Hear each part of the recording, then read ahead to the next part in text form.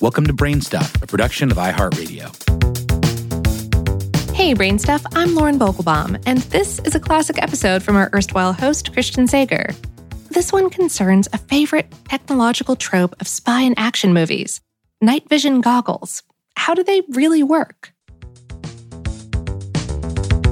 Hey, BrainStuff, this is Christian Sager. So, night vision seems like a pretty cool idea, right? I mean, you see it all the time in movies. Some secret agent type straps on a pair of goggles, sneaks into a luxurious supervillain compound, and mows down enemies under the cover of darkness. Or, the Predator stalks Arnold Schwarzenegger, killing his platoon one by one by one. And as you're watching all this, you may occasionally ask yourself, hey, do those goofy-looking goggles really work? Well, the answer is yes, absolutely. With a good night vision device, or NVD, you can see a person standing over 200 yards or 183 meters away on a moonless, cloudy night. And whether we're talking goggles, scopes, or cameras, most of these devices rely on one or two types of night vision. Image enhancement, that's the green-looking one, and thermal imaging, which is the bluish-gray stuff. They both produce results, but work in different ways. Thermal imaging captures the upper portion of the infrared light spectrum. Objects emit this as heat rather than reflecting it as light. Hotter objects, such as the bodies of secret agents, emit more of this light than cooler objects, like buildings, trees, or, dead bodies. And that's what you're seeing when you use thermal imaging, essentially.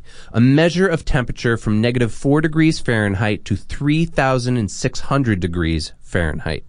The magic, or, the science, starts at the lens, which focuses the infrared light emitted by all of the objects in view and uses a phased array of infrared detector elements to create a temperature pattern called a thermogram, which is translated first into electric impulses and then into data for the display, where it appears as various colors depending on the intensity of the infrared.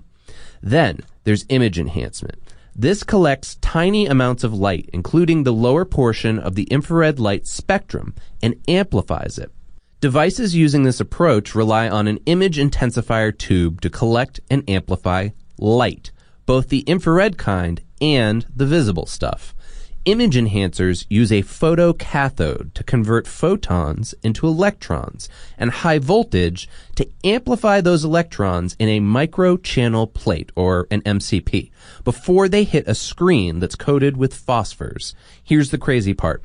These electrons maintain their position in relation to the microchannel they passed through, which provides a perfect image, since the electrons stay in the same alignment as the original photons.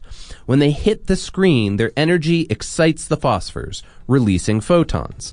Those phosphors create the green image you see when you look through a night vision scope.